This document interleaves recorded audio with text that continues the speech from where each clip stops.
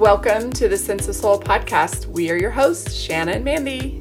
Grab your coffee, open your mind, heart, and soul. It's time to awaken.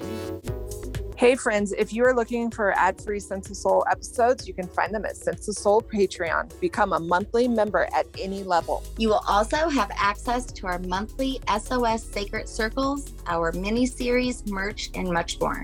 And it's a great way to help support our podcast so that we can continue to bring you inspiring episodes twice a week with our enlightened guests from all around the world. Check out our Patreon. Today we have with us author Renee Linnell. She is a former surf model, professional tango dancer, and a serial entrepreneur with an executive master's in business. Renee is the author of the book, The Burn Zone, a memoir of her experience as a cult survivor. But today she's joining us to talk about her new book, Still on Fire. Renee has quite the journey, and we can't wait to hear how she turned her pain into purpose. Thanks so much for being with us, Renee. Hi. Yeah, me and Shanna were cracking up this morning because our last three guests have all been from Colorado, which is where we're at. Oh, really? Where are you in Colorado? I'm in Parker. Shanna's in Aurora. Looks like you go back and forth between here and Florida, correct? Yes, I'm in Florida right now, Fort Lauderdale. Awesome. My daughter just went to college at FAU. Oh, That's exciting. Yeah, she's in love. Yay. Oh, that's so good. Yeah, I was super excited about you because I feel like you're my people. I'm very raw. I'm very vulnerable. I'm very authentic. And I just put all my shit out there for the world to read and see. And I feel like me and you have that in common. I love that. I always read about, whoever is interviewing me, and I feel like you two are my people too. It's amazing to see everything kind of that you write about yourself or present about and someone else is doing the same thing. I was listening to part of your book this morning and I was like, this is how I would want to write a book, because people are always telling me I should write a book about just my life and my near-death experiences. I love everything about your cover, the colors you use, the audible piece of it. It was great. Oh, it was thank good. you. Thank you. I look at your book title, I want to sing, "This girl is on fire." That's awesome. It's so fun to go from, totally so broken to this girl is on fire, because it is yay, it's so fun now. I'm curious, what made you pick Colorado for your healing? I was there as a little kid in preschool. And then when my father passed away when I was 15, my mom moved there full time. And so that's where when I was 17, when I went off to college, and that's where I would visit her. And where I am, it's population 2000 up in Snowmass. And so when life just smashed the crap out of me, I just woke up one day and it was like my soul knew that I had to move to someplace quiet and peaceful. And it showed me a vision of a home in Aspen, Snowmass. And then I Googled and I actually found that home for sale. And I was there 18 days later. And I didn't think I'd stay so long. It's been 9.5 years. I'm an ocean girl, but I know why the universe has me there now, because the vibration's so pure, because there's so few people and we're so high up in the mountains. And then Aspen's 15 minutes away. So then there's all that fun. Yeah. There was a word that you used that I've never heard, soul sick. Oh, yeah. I really relate to that. I believe I was very soul sick, and I still sometimes battle with soul sickness. Can you tell us, when did your soul start getting sick? I think it's funny. That question actually almost made me want to cry. I think the second I incarnated, because I think for those of us that are really sensitive and hold a lot of light and are here to spread a lot of light, I think we come from a different realm, honestly. I think this realm is really dense for us, and our priorities are really different, I think, than a lot of humanity. And so I think we get overwhelmed with feelings of why am I here? What's my purpose? It's so heavy. I'm so sad. And then you look out and you see the people partying and they're all having such a good time. And we're like, oh, well, I've done all this work on myself and I still go into these deep periods of despair. And so what I learned going through everything I went through to become enlightened and ruining my life and taking myself to the brink of suicide and all of that, I realized we live in the land of dichotomy. So as much light and love and happiness and joy as we hold, we're going to hold the opposite in darkness and despair and pessimism. And so the higher we fly, the lower we'll drop. And it's not bipolar, it's the opposite. And so now before I thought there was something wrong with me, that I felt that. and that it didn't seem like anyone else felt it. And now I just realized, that's kind of the price I pay to be a light being. And when those moods come, if possible, I just really self-nurture. Like, can I clear my schedule? Can I be under a blanket with a cup of tea? Can I watch movies that lift me up? Can I try to not interact with the world while I'm going through this state of mind? And it always passes like a storm. I feel like I lived most of my life like you just described. I don't have to consciously do that anymore. And I don't know when that shifted for me. And I was very sensitive. I don't know if it's menopause, which it could be. Something has shifted for me. I think the older we get, if we're doing the work, I think as we become more and more authentic and we tune into our own needs, honor them and nurture them, I think it is much less painful to be in the world because we're able to, I think, distance ourselves from the nonsense that makes us soul sick, the social media or the having all the expensive things or looking a certain way and all that nonsense. And you go, wait, what brings me joy? And as we tune into more and more, what's important to me, what brings me true joy, I think life is a lot easier. That less detachment to like the pain of the world or others or even to your own stuff. Yeah, I really enjoyed your writing that you wrote about inviting your pain to sit on the couch with you. I would definitely suggest our listeners go on and not only read your book, but your blogs that you write. That one really resonated with me because I did feel like you were nurturing your pain. Most people want to push it away. You invited it in. You sat down with it and you asked the pain questions. And I loved that. Thank you. I know for me, that's been a huge process of my healing is to when I feel sad or afraid or in pain or emotional pain to like stop distracting myself, notice, okay, I'm really irritable or I'm really sad or I'm really afraid. What is going on? And usually there's a child part of myself that needs to speak up. And she's always like, my needs aren't getting met. You're not listening to me, or, you're obsessing about something in the future that, may or may not come, stuff like that. She's so wise. Yeah. So asking the pain, what it's trying to show me is really helpful. Can you talk a little bit about what that looked like for you, what life was like as a child?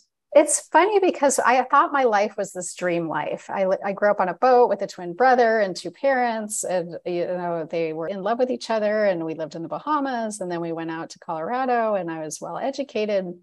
And then after being in the cult and having my life fall apart and the devastating relationship in New York and losing all that money and ending up in the New York tabloids and just everything falling apart, I really looked at my childhood and was like, I was terribly abused. Like my mother didn't feed me. She tried to kill me multiple times. She smashed a glass sculpture in my face when I was less than 2, causing me to go through like weeks of reconstructive facial surgery. And she tried to off me all the time. She always criticized me, making me incredibly insecure, struggling always with adult romantic relationships. And I had suppressed and blocked all of that. And then my father dying when I was 15 and leaving me with her was awful. And so I didn't realize how traumatic my childhood was until I really hit rock bottom. And then I was like, I don't have to just heal from the cult and being betrayed and burning everything I owned and all of that nonsense. I have to heal all the way back from childhood. And if I'm going to stay on this planet in this body, I want to do it, no matter how painful it is. And so I did. And it took years. I thought I would move to Colorado from New York and be healed in a year and write a book and go on with my life. And it took like 5 years. You mentioned a cult, and I know that's part of your story. You mentioned that you were brainwashed, and I've been seeing this like from the outside, just in a whole. And I see It's been happening for generations, thousands of years, or in all the systems. You hear about someone getting wrapped up in a cult, and we've had other people on before, and they're always very well educated. They're not like your typical what you would have, maybe that stereotype of like maybe a satanic cult. I think that that's kind of like what most people have in their mind as cult like, which is not the case. And it can happen to anybody, and it's happening to everybody. They just don't see it.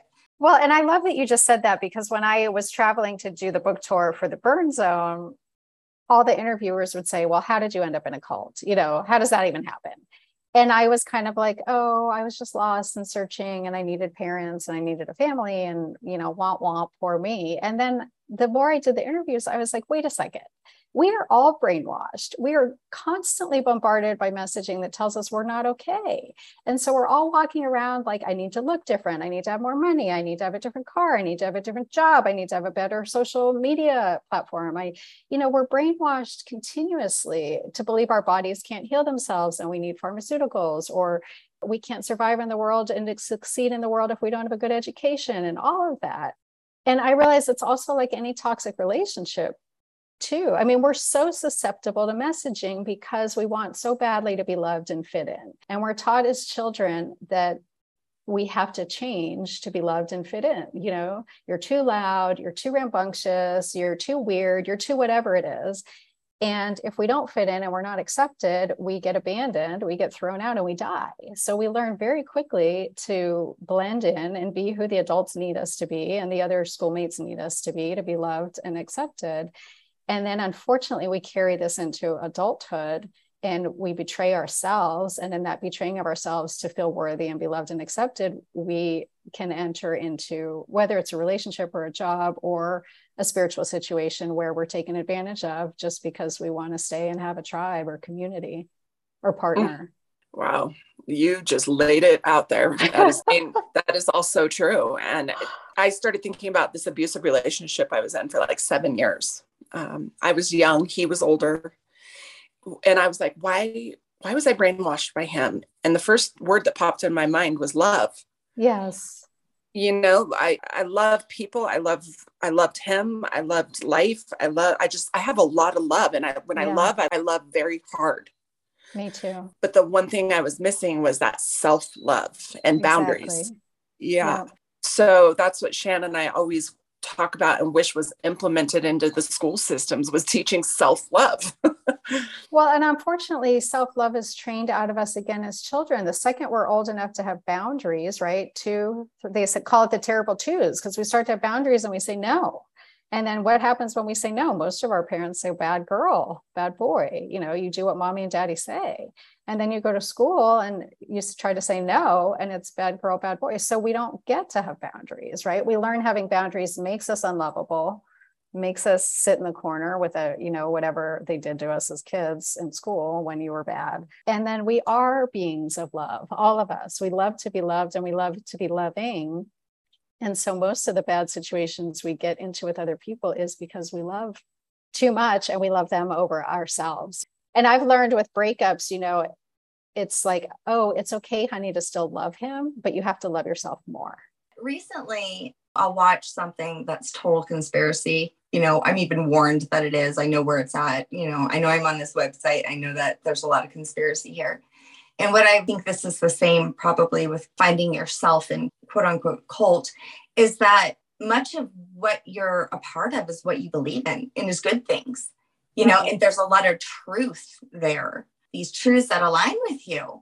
But then all of a sudden they start adding, like I was watching this documentary and a lot of it was truth and they had me.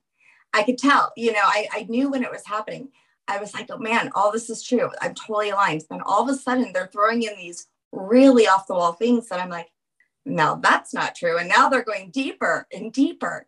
And so a person who's maybe not aware, you know, maybe vulnerable, I could see how it would easily happen. Well, and the fact that you're already invested. So, you know, when I did all these interviews, so some guy on a morning show was like, so Renee, what made you decide to join a cult? And I'm like, well, nobody goes, I want to join a cult. That looks like an interesting life experience. Let me go get brainwashed and destroy my life. I was like, it's like any first date. You go on a first date, and if somebody verbally abuses you, you get up and you leave the table. It's like a no-brainer. But they start by making you feel loved and, you know, like you belong and cherished and seen. And then slowly but surely over time, they start to say, oh, I don't like this friend. I don't like the way they treat you. Maybe you shouldn't hang out with them. You know, maybe your family isn't the best. And they take away your support system. And then they maybe suggest you don't do the activities you love that empower you. And so they slowly pull away the support system. but they're bombarding you with all the truth that you were talking about. So in my case, it was like, she said in the East, people have these spiritual practices, but they live in poverty. And in the West, people have these great careers, but they're soul sick. So I'm going to teach you to meditate in the morning, sharpen your mind, and then rock your career and use that as your spiritual practice. And you're going to bring the best of you to everything in your career. And you're going to make more money, get promoted, make more money, create a life where you can meditate better and give back to the world through philanthropy. And then the tasks she gave me were like, get a black belt in karate, become a computer programmer, go get an MBA from one of the hardest business schools in the country, and start a business that makes $10 million profit after taxes. So I was like, sign me up. This woman's a rock star. I have no mother figure in my life. I mean, she's going to take me from professional dancer to computer programmer to, having this great career. And so she love bombed me in the beginning. And then introduce the self-doubt, you're not trying hard enough to become enlightened. You shouldn't hang out with those people. So yeah, like any toxic relationship. I recently have been seeing cults all over in different places. Like my daughter is rushing right now for college. And her friends are all rushing right now. And they were all prepping to rush for these sororities. They freaking rush hard. They rush these girls. They make them do things that go against their soul, their morals, their values. Some of these sororities are very cult-like. Well, and I remember having a female mentor of mine. She was talking about her children when they went off to school. And she said, peer pressure doesn't look like someone walking up and say, go snort a line of cocaine. Peer pressure is they just ask you to take one tiny step outside your comfort zone, one tiny step against the inner knowing of your heart. And then you do it to fit in. And then they ask for one more step, tiny step. And tiny step by tiny step, you're walking away from what you know is right. But you have so much time invested and you developed friendships and you want to fit in and you don't want to be outcast. We don't want to be outcast because our tribal roots tell us if we are, we're going to die without the tribe. And you see it out in the world right now, like we know in our hearts, we don't want to hate people that look different than we do or have different beliefs. I mean, we know that, but yet we're constantly told, well, you have not only like they're bad, they're scary, they're going to ruin your way of life if you allow them to continue. And so tiny step by tiny step, we find ourselves, judging them or hating them or whatever without even knowing them. And so it's so insidious. And I would also say, Renee, that most even churches or religions, are very cult-like.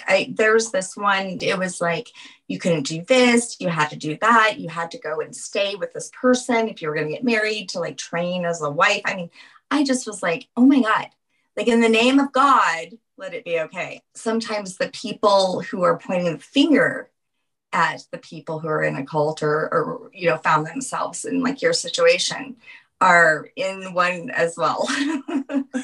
It's so true. It's so true. And after everything I went through trying to become enlightened and, ruining my life and my sanity and all that, I was like, anytime we're being told to walk away from community and kindness and acceptance and compassion and understanding and patience, we're walking in the wrong direction. So, and I think the cult thing is any leader who we feel like we have to look up to them for safety, like this idea that our bodies can't heal themselves. Okay, so we have to go to big pharma for safety, right? Or that we can't trust the inner knowing of our heart about how to be in the world. So we have to turn to the media for safety so they can tell us, right? Or religion. We can't connect with source on our own. So we have to turn to the minister or whomever for safety, for connection. Yeah. So takes a lot of critical thinking to start analyzing all the paradigms we've been handed and where we're all brainwashed. Yeah. And you lived a life that was, a lot of it was around your looks. Like you were a model, you were also a dancer. So you always had to look good. Did that wear on you? Oh, it's terrible. It's terrible. Yeah. And my mother was a beautiful woman who was obsessed with her own looks. And even to this day, after everything I've been through and all the work I've done and all the healing and all that I write about, like just to celebrate our bodies because they're miraculous and we chose them before we incarnated and they're perfect. I find in the back of my head constantly, you're not pretty enough, you're too old, you have wrinkles, no man will find you attractive. You might as well give up right now. And it's just this constant chatter. I mean, it's absurd. Yeah. I have a lot of respect for you putting out there that you were engaged in relationships with men that were like half your age. Because I mean, I'm 46, I think. And, there's a lot of women that I know my age that are dating like 25-year-old that are like the age of my son. And at first I want to judge them. And then part of me is like, well, who are you to judge anyone, first of all? And second of all, who says that age means anything? My parents are 11 years apart. They've been married for 50 plus years. But why did you choose to throw that out there? Because there is this theme that I saw that you have been in a lot of relationships with men that were abusive and that play a big part in that soul sickness. I think, well, again, being a sensitive being, there's this feeling, I think, that we all have, like, I don't belong. I don't fit here. Nobody truly understands me. Nobody truly gets me. And there's this longing, I think, for a partner that will truly see us and hear us and get us and understand us. A similar soul, right? This whole soulmate thing. I've finally learned we're longing for our connection to the divine and for our connection to self, really. But life is fun with, whatever gender partner you're attracted to. It's fun to have that romance and that excitement. And for me, it's men. And so I think I was always kind of, we get, again, brainwashed by this idea of a soulmate and one particular person. So every single man that entered my life, I'm like, ooh, he's my soulmate. Maybe he is.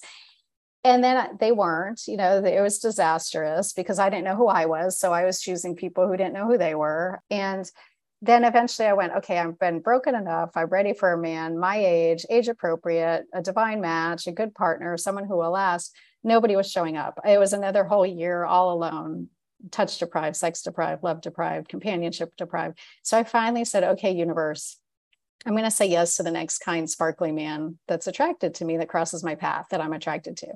Next day, 26-year-old butcher from Whole Foods, so it was like, okay, I'm a yes. I promised myself I'm a yes. The next one after that, again, a long stretch of being alone, and finally, okay, universe, I'm a yes, a 33-year-old surfer. So it's like, I just want, the universe knows what she's doing. I have in my mind a man who's financially stable, who's my age, and blah, blah, blah, the whole checklist. And she keeps sending me these puppy dog, adorable young men who are healing me, basically healing me. And it sounds like they're playful, they're teaching you to play and that you enjoy life. And I will tell you, these younger generations, like my son's friends, they're all very open. They're all very open-minded. Shanna and I talk about this all the time. They're a really cool generation. They're not so surface. Like, you can get into some really great, deep conversations with them. I love where their minds go. They think outside of the box. They don't just dive into the world's conditions and bullshit. And they're really fun. And I'm noticing they're really heart-centered too. And they're great lovers. I mean, back when I was in my 20s, it was like the jackhammer into the bed and the totally disconnected sex. So they just want to, and these guys, like, I have to say, they are, I don't know I don't know if there's YouTube videos on this now or what, but I am like, every single one has been a great lover. You're right. Back in the day when I was growing up, I didn't even know that women could be pleased. It was never talked about. I just kind of assumed a woman was there for the man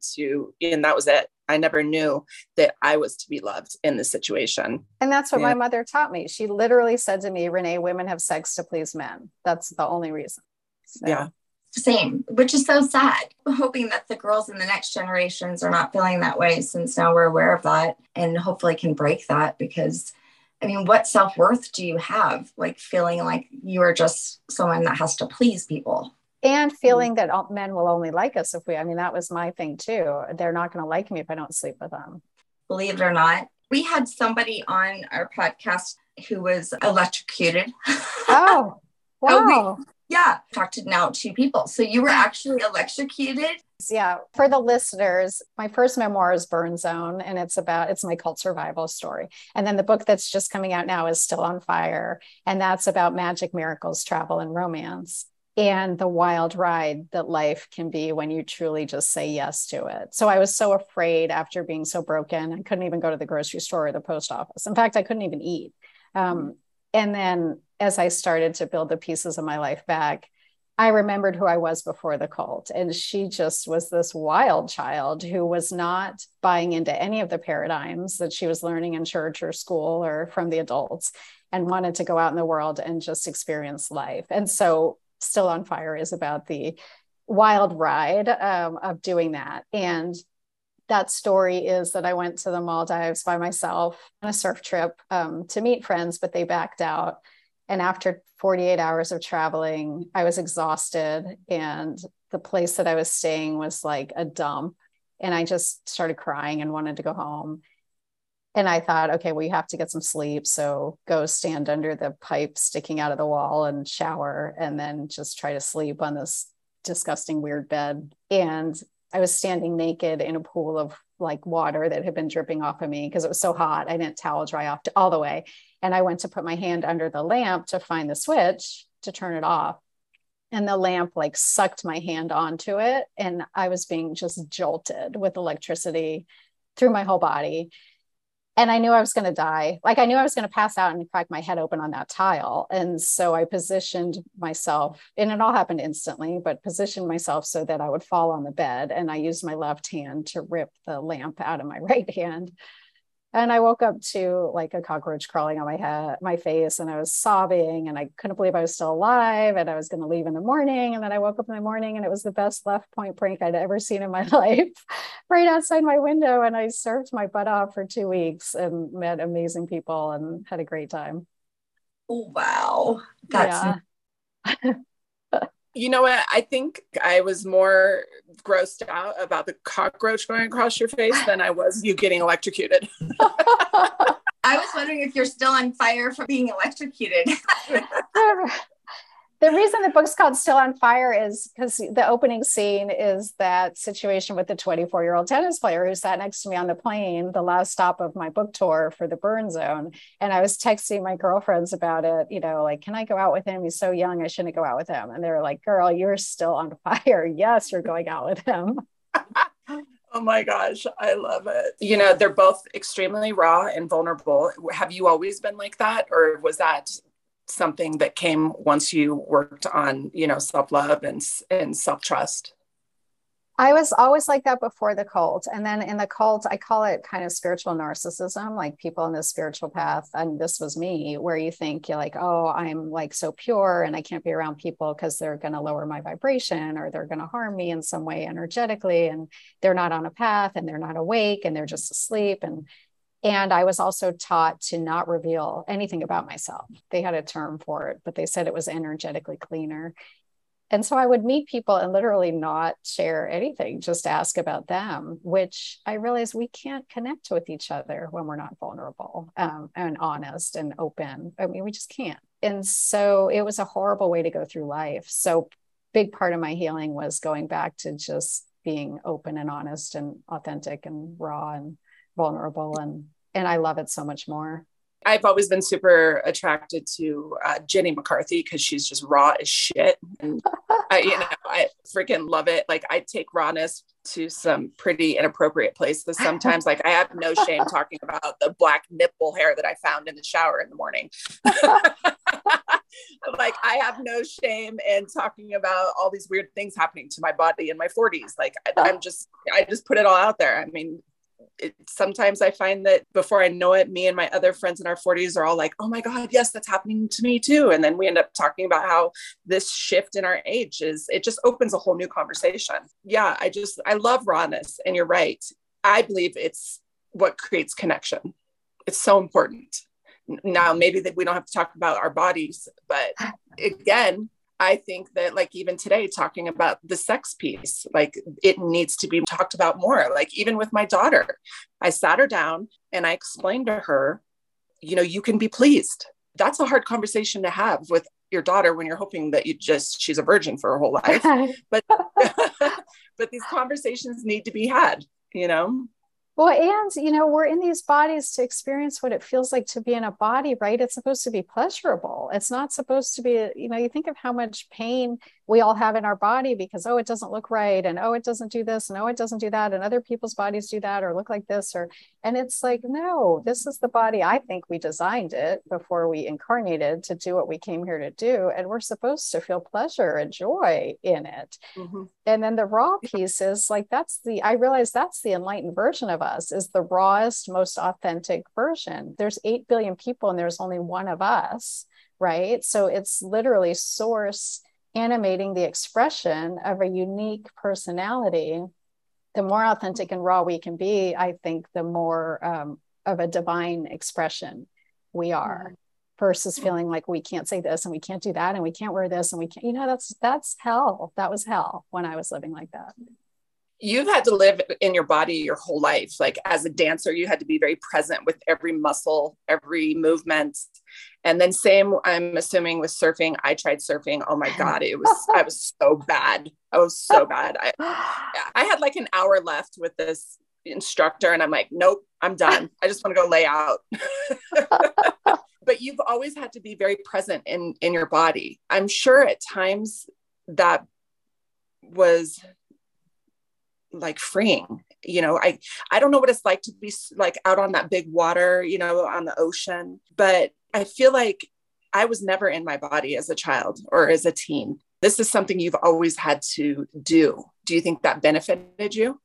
I do. First, I want to say, I think most people aren't in their bodies as a child and a teen, because I think the emotions are so intense, right? And a lot of times we were told, you have a temper tantrum to move the emotion through. Children are masters at processing emotion, but so many of us get told, stop that right now, shut it down right now, no more tears, right? And so then we flee our body, actually, so we don't have to deal with that intense emotion. And that's why as adults, so many people turn to addiction of whatever, distraction. If we're in the body, we have to feel all the stuff we suppressed and repressed since childhood, which is not that bad once you just sit and do it. And when I was in New York, and I would be terrified to go home because I was so broken, because I knew what was going to happen, and go, honey, you're going to go home. You're going to lie on the floor in a fetal position and you're going to cry your guts out, and you're just going to do it. You have to do it. And then you're going to get up and you're going to try to eat. But so I think a lot of people aren't in their bodies because it's too scary to feel what you have to feel. And I do think that I was very lucky to be a dancer and a surfer and somebody who had to be in my body. I couldn't flee it. As women, when we're in our bodies and we love our bodies, regardless of size, shape, color, whatever, age, it's attractive to people because it's that life force energy 100% lighting up the body. And so they're attracted to the light coming through the form. It's fun to see, and it's empowering. That I totally agree with that. And, my 10-year-old just did what you just said yesterday. She said something to me and I corrected her.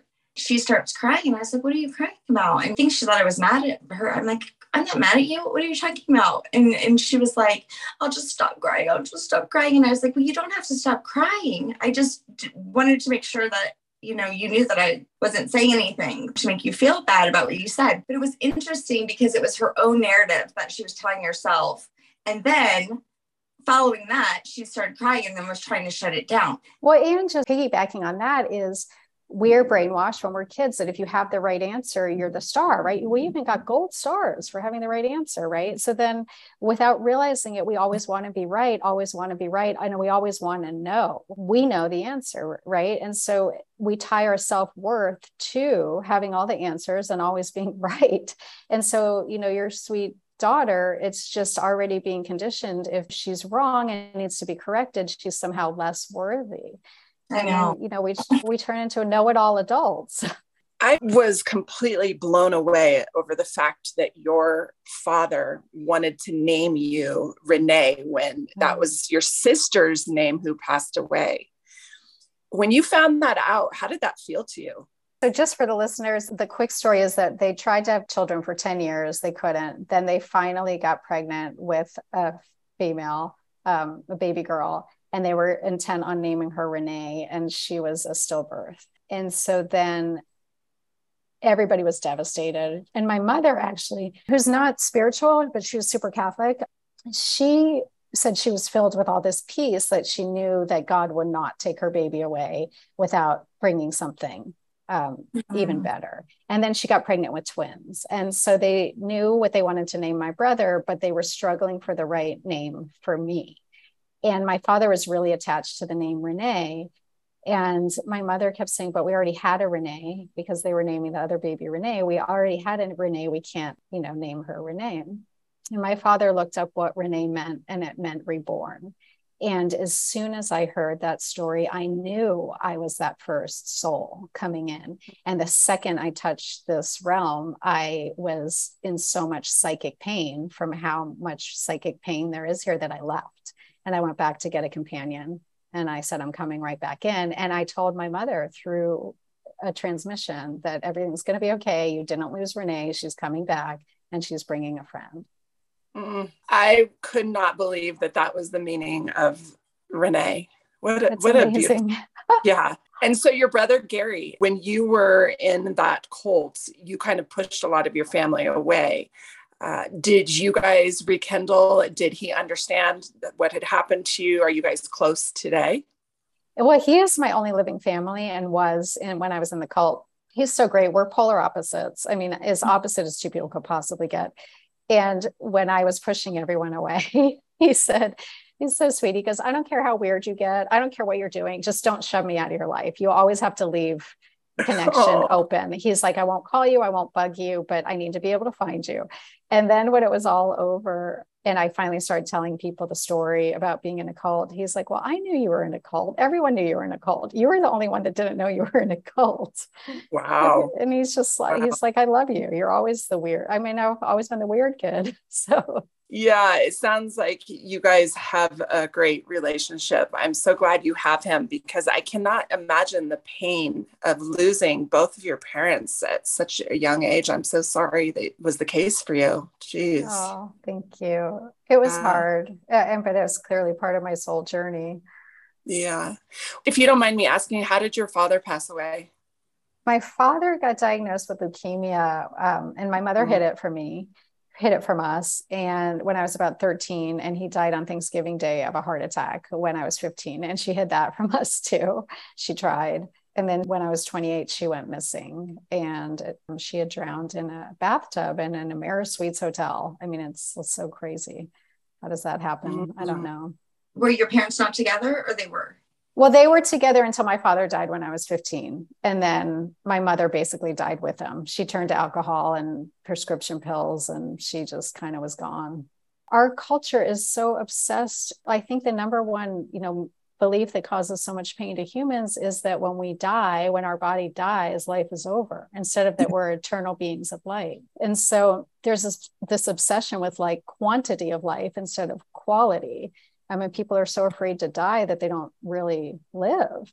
And, imagine if the second we were old enough to learn, we were taught like Earth is a school, and our bodies don't last forever, and we do transition out of them when we've graduated the school, but, we still have access to each other, and in angel form or non-physical or whatever you want to tell children. And so even though it's sad that you can't touch your loved one and hug them, it's such a beautiful thing to celebrate this transition of the soul onto the next level. Imagine if we were taught that from children. Yeah. My 10-year-old, she came into my life at the same time where I lost all the most important people. So it was like she knew grief from the very beginning and knew me as grieving from when she was born. Okay. And so she has a very unique understanding of death because of that. So we've had to tell her that so many times. In fact, she always reminds me, in many ways, when I've had experiences with death, when she became a little bit older and could talk about it and would say,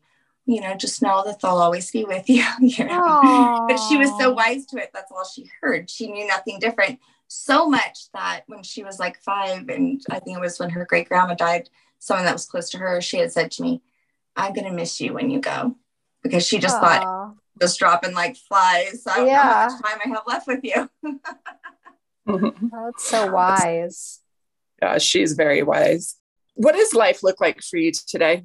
It's funny. One of the testimonials, blurbs on the back of Still on Fire is a madcap, free-flowing adventure she wrote about the book. And it's like, I was just going to say that. Life looks like a madcap, free-flowing adventure. I've emptied out of my life. When I was so broken, I learned to empty out everything everything was emptied out. And then I only put in the most important pieces, let's just say, that truly bring me joy. And so I do have quite a bit of free time, except for when I'm launching a new book, and lots of exercise and time in nature, but really allowing the universe to lead me every day. I'll have my plan for the day. I want to get all of this done, but, and then I realize, okay, let's see what the universe has in store for me. I wanted to ask you, do you like bald guys or what? I have such a thing for bald guys. And, Me too. Is that weird? Me too. I don't know Always. What it is. And I wonder, if we're remembering where we came from originally, That's the beings maybe didn't have hair. I don't know. Well, wouldn't it be wonderful if men who are losing their hair heard us saying this, that we're super attracted to bald men? So I'm sure so many of them are like, what am I going to do? I have no hair. Right. I'm never going to shave it off. Yeah. I mean, right here, 2 of them, right? So tell us about your apparel company. Do you still have that? No, Bald Guys Rock. Bald Guys Rock. I was dating this really handsome bald man, and I realized what made him so sexy to me was how confident he was in just shaving his head because he was losing his hair and just rocking the bald head. And I thought, kind of what I just said, I wish men really knew that we find that attractive. The bald is, so the tagline was bald is sexy, know it, own it, wear it. And then I had Bald Babes Rock for women who were losing their, because when you just embrace basically what life is throwing at you, losing your hair, just embrace it and rock it. That it was the confidence that's so sexy. So I started that company and it did well. And then I broke up with the bald guy. And I remember I was using my spare bedroom as my storage. And I walked into that room and I was like, I have $30,000 worth of shirts that say Bald Guys Rock. Go give them to a bunch of homeless people. I went to a charity. I think it was called I'm Too Young for This. And it was young people going through cancer, losing their hair. I went to the event and I brought all of the stuff and they were going to sell it and give me a percentage. And I said, keep the whole inventory. You just have it. I donated it. They loved it. Oh, that's so sweet. So is there going to be another book? I mean, what comes after this? Twin Flames. It's the 3rd book. It's already coming through me. It wants to be born into the world. And so it is. So it's a trilogy, this whole Burn Zone, Still on Fire, Twin Flames. Renee, you're a wonderful author. You're a wonderful writer, but you are also a beautiful speaker. You're you're really good at both. You're great. Thank you so much. Thank you. It's so encouraging to hear. I love that you didn't turn your back on spirituality, because a lot of people that have been involved in occults might walk away and be like, screw all of that. Right. And I kept thinking about how hard it must have been for you to have that self-trust after being in a situation like that. Did you, for a while, push it aside, or did you just take the good and leave behind the bad? Well, I think the thing that made me so utterly broken, so much despair, was that I was no longer trusting myself. I didn't think I could, because I think that's what happens when we get paradigms shattered. I think we go, well, I don't know who to trust, and I don't trust myself either because I made these decisions and got myself in this situation. And then I realized that I wasn't listening to my inner guidance. I mean, that's what abusers do, right? They train you away from your inner guidance. And even like these other institutions we were talking about, with church and big pharma and the media and all of that, they train you, listen to me, don't listen to yourself, don't listen to your body. Actually, when I was so broken too, I just had an epiphany and I was like, wait a second. Everything I did was to become enlightened because I believe in our creator. I believe in source. I believe in, God, goddess, whatever one you use. And if I truly, truly believe, and this is where my faith was tested, if I truly, truly believe, then that means I'm completely protected through all of this. And my mantra became, everything will turn out better than I can possibly imagine. I don't know how, but I know it will. And that was when I actually had to truly start to walk my talk. If I believe in our creator, I believe in divine plan, I believe we're constantly protected, then even in the depths of my despair and in my whole life being destroyed, there's a perfection. And that's when I rose like a phoenix, like a spiritual warrior. And I realized I love meditating, that all that peace I experienced had nothing to do with my guru. It had to do with me quieting the mind chatter and connecting to source. So I became more spiritual. And then I love the Buddhist practices of just the mind control and the kindness and compassion and gentleness and non-harm. Yeah, maybe even just for listeners who may find themselves in your situation ever one day and they want to get out, because I think that getting out seems to be a hard thing to do. I mean, I was watching that one Netflix documentary on the Scientology. It was so hard to get out. People are stuck. Are you kidding me? We're in a free country. So how did you get out? Because sometimes it's stuck and imprisoned by actual people keeping you there, but sometimes it's just your own mind. I honestly think it's 90% your own mind. And my answer to that is grace, because nobody could have pulled me out. And the more, and I see this with other people stuck, you know, in cultish scenarios, almost the more information you show them that what they're believing is false causes them to cling even stronger to their belief system and to push you away even further, because they have so much time and energy invested and their sense of self, their identity. So for me, it was like, oh my gosh, having something broken and weird was better than having nothing. And if I allow myself to realize I've been in a cult and my whole world falls apart. And so for me, it was grace. I just woke up one day. I actually had a near-death experience. I write about it in The Burn Zone. And after that near-death experience, I suddenly had clarity. But I see it with my friends in toxic relationships too. The more you try to tell them that it's a bad relationship, the more they push you away. And they have to stay in it until they one day have that aha. And I think it's soul contracts, right? We stay until our soul has learned what the soul has to learn. And then we suddenly, it's like the blinders get taken off by the universe and we see clearly and we're like, what the heck was I doing? Yeah, I even felt that way when I realized I was never taught to experience anything for myself, just to absolutely have faith with no thought of my own.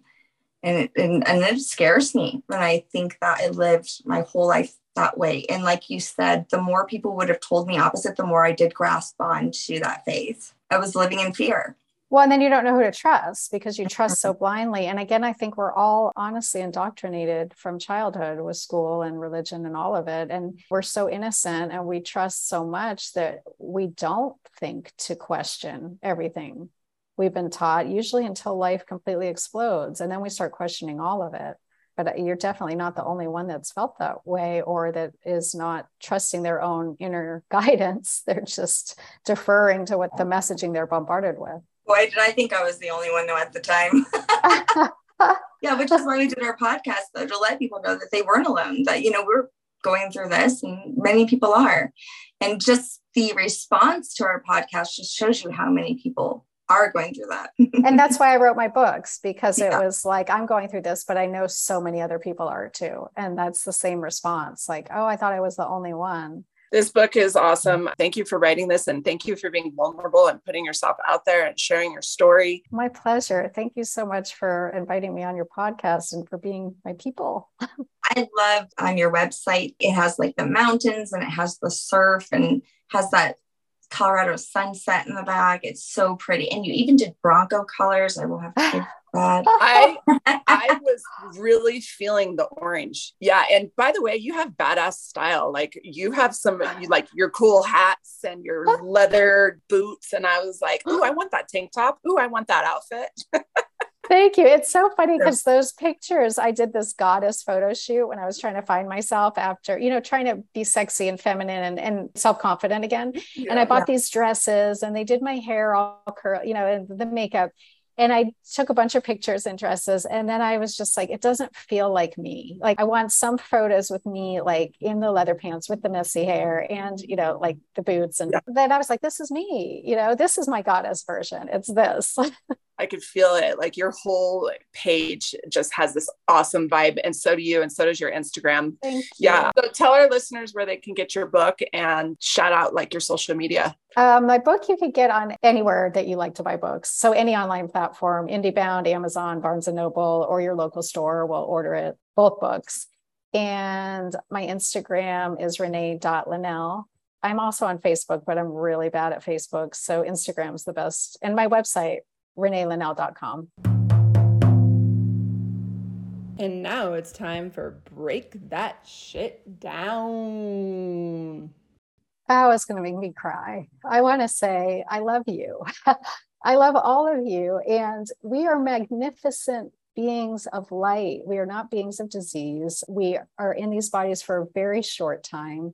We're supposed to live in joy and have fun and do what calls to our heart and have wild adventures and make huge mistakes and just love each other and love ourselves. And it starts with looking in the mirror and saying, I love you, and ignoring that voice that says anything besides you're magnificent. Thank you so much. That was beautiful and so true and needed. That was a great break that shit down, that we're supposed to make big mistakes. Huge mistakes, right? Yeah, I love that. You added that because you're right. We need to give ourselves that grace that you gave yourself and that we're given every day. Oh, it's so much fun. Yes, absolutely.